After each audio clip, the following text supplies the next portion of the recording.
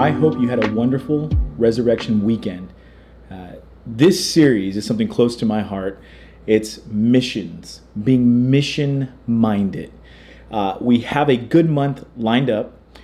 The specific thought about being mission-minded, I want to bring some clarity to this.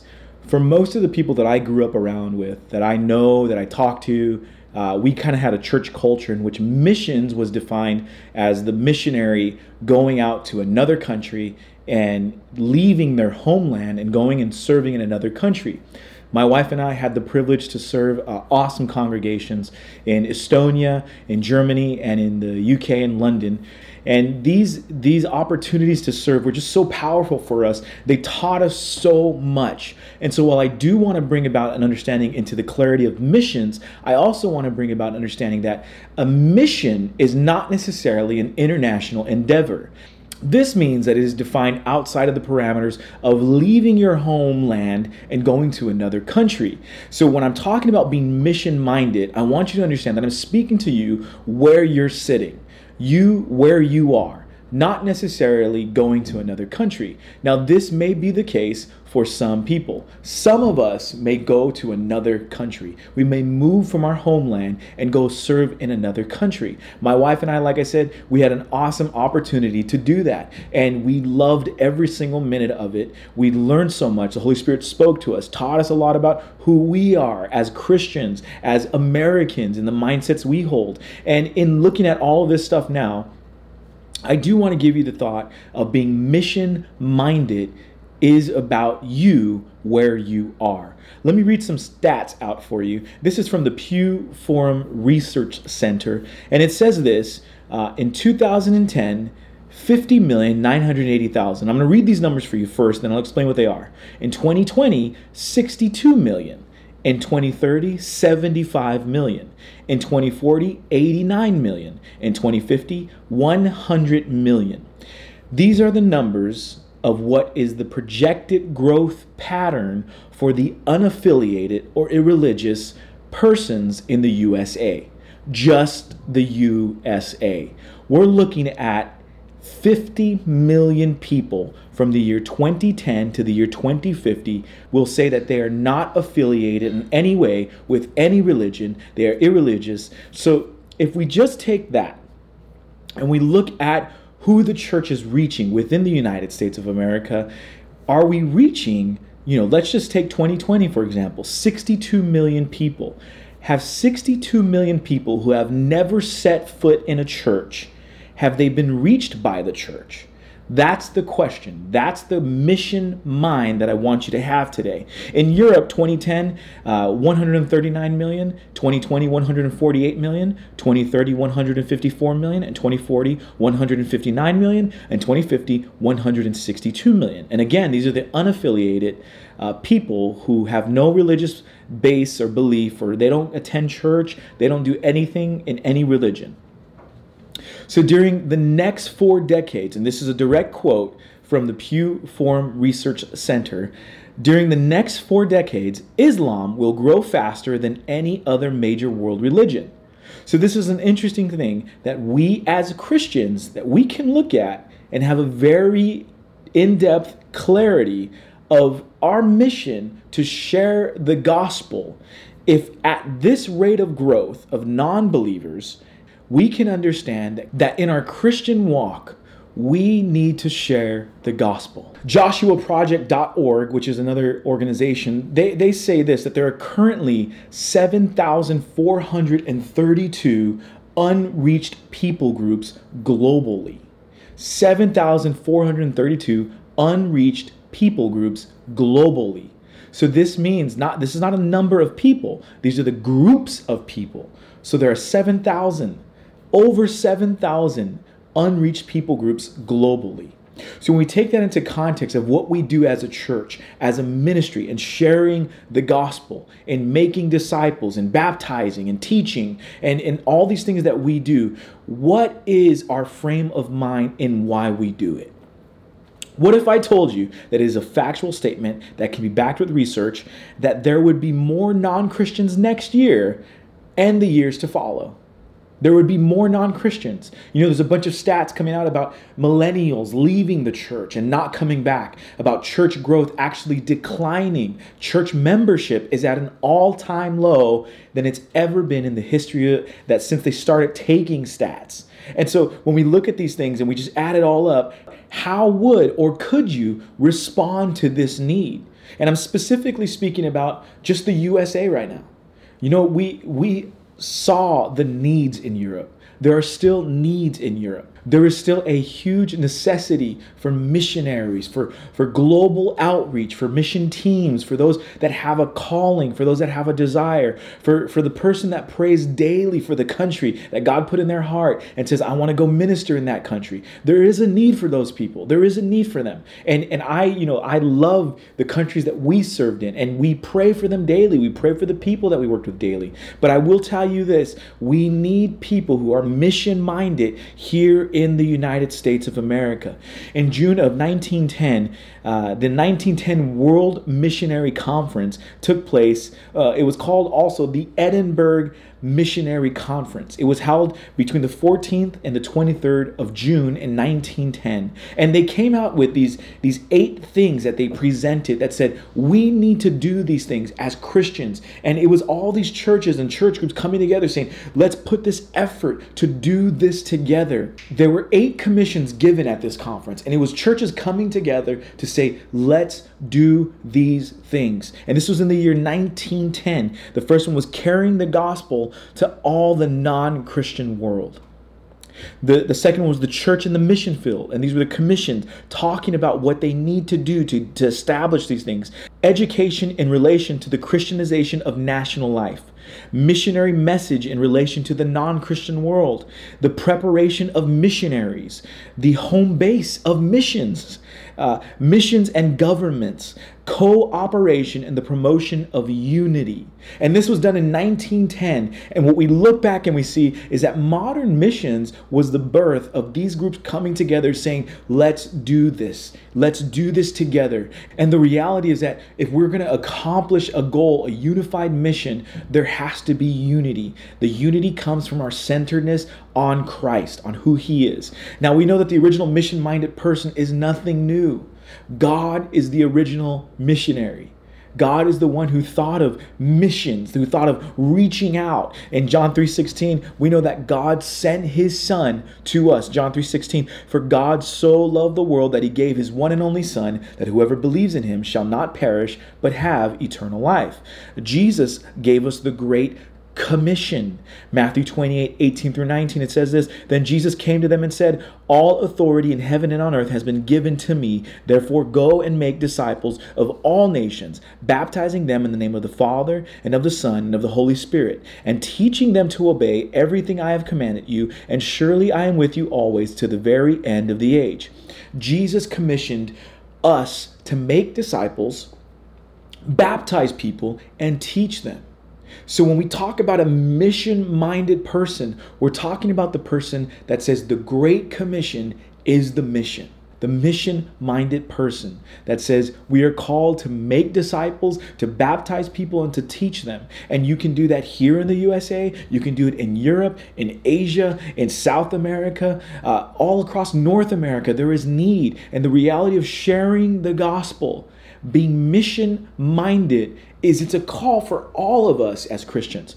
All of us that serve Jesus must be mission-minded because it is Jesus Himself who gave us the commission, the mission. This is what He gave us to do. Being mission-minded means to live intentionally to fulfill the mission given to us.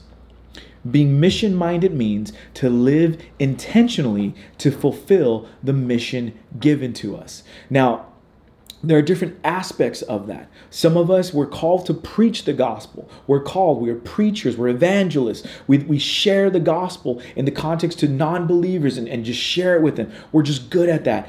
Others, we're good at other things. There's administrative gifts. There's business people. There's the business mind who says, I want to do this to help missionaries in this. I've met people who said, I want to help you because I'm good at this here, but I know that that's your calling there and I want to help you.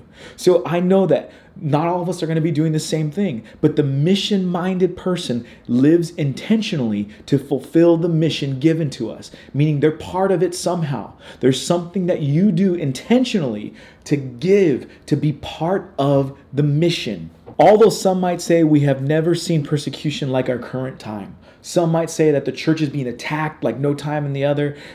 It has never been easier to share the gospel. We have never had a time when we had just access to all these free platforms. We can get up and post something and reach 1 million people on our choice of platform. There's a place here that we have never been as the church, and we have this opportunity that is huge. It's massive. I want to tell you a story about a guy named Jack Chick.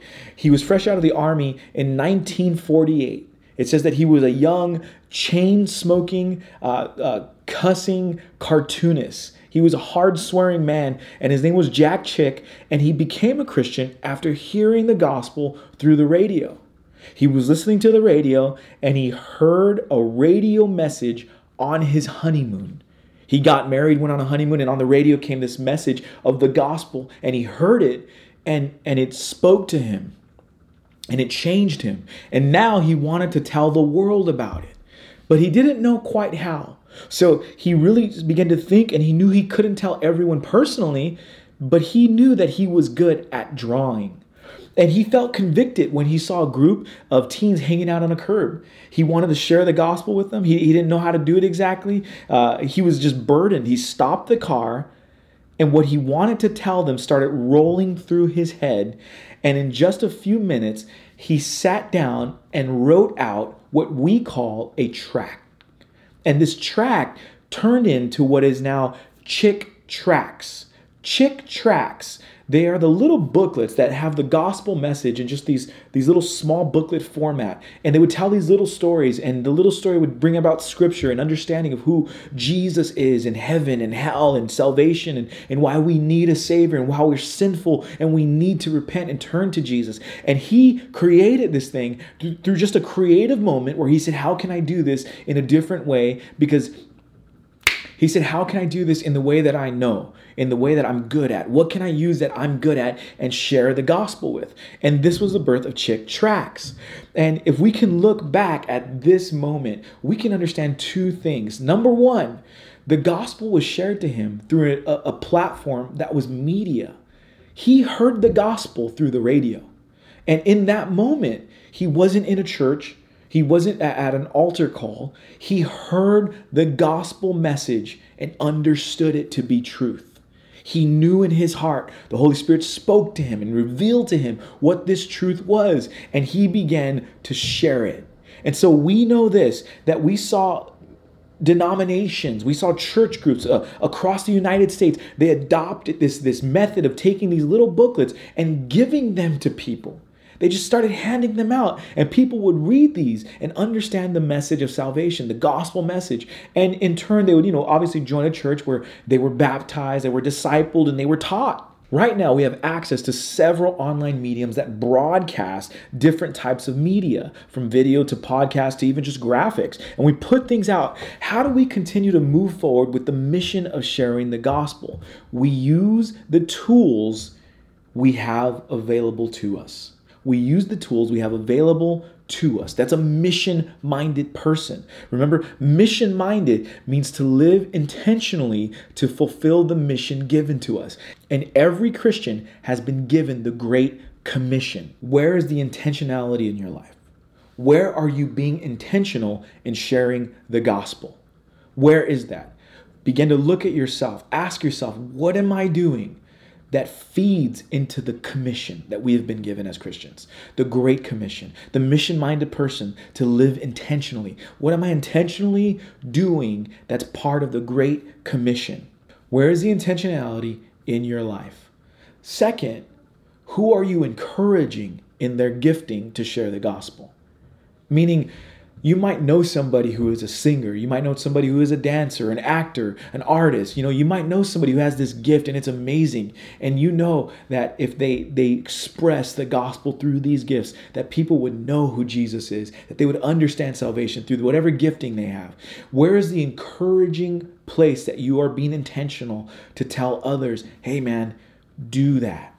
do it. If they come to you and say, hey, I have this idea, what do you think about this? And I could share the gospel by doing this, encourage it. We know that there are, biblical guidelines that we want to stick to, that we stay in truth, and we know that the Holy Spirit leads us and guides us and confirms it. What is intentional in your life, and how are you mission-minded? The mission-minded person has the mindset to accomplish what Jesus commissioned us to do. Again, being mission-minded means to live intentionally to fulfill the mission given to us. Jack Chick was mission-minded just by being who he was. He took what he had and he said, I know the Holy Spirit spoke to me. The Holy Spirit touched me, changed my life. I heard the gospel and things changed, and I want to share this with other people. The radio preacher that preached to Jack was also mission-minded. It was his mission, the part of the Great Commission, to share the gospel on the radio. We must have a paradigm shift if we are not living our lives to be part of the Great Commission. What intentional place, what intentional role are you doing to say, I'm going to help, I'm going to be part of the mission? And there's a few ways to do it. And I know we don't talk a lot about money, but one of the ways is you give. You give to the mission. We don't take up offerings through this platform, but you can give at our website, nwlachurch.com. There's a donate button. And what we do is we take that and we put it back into the ministry. We focus on reaching people through this ministry. You can give. You can give to this church. You can give to other churches. You can give to other ministries. You can go to somebody that you know has a gifting and buy them the resource they need or the supplies they need. You can bless somebody, but you can be intentional in what you're doing and saying that I want the gospel of Jesus to spread through the world.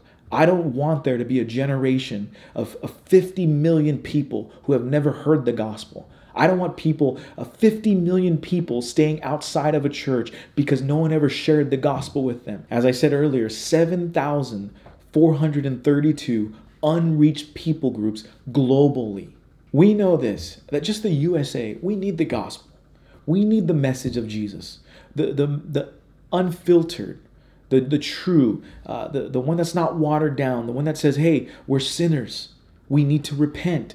We're sinners in need of a Savior. And we have to know what sin is. We have to know what that is, to turn away from it, to turn to Jesus, to say, Jesus, I need you more than I need this sin. That's the message of the gospel, to share that. Being mission-minded means to live intentionally to fulfill the mission given to us. Mission-minded people are intentional. And so I encourage you today, be intentional in what you do and be part of the Great Commission.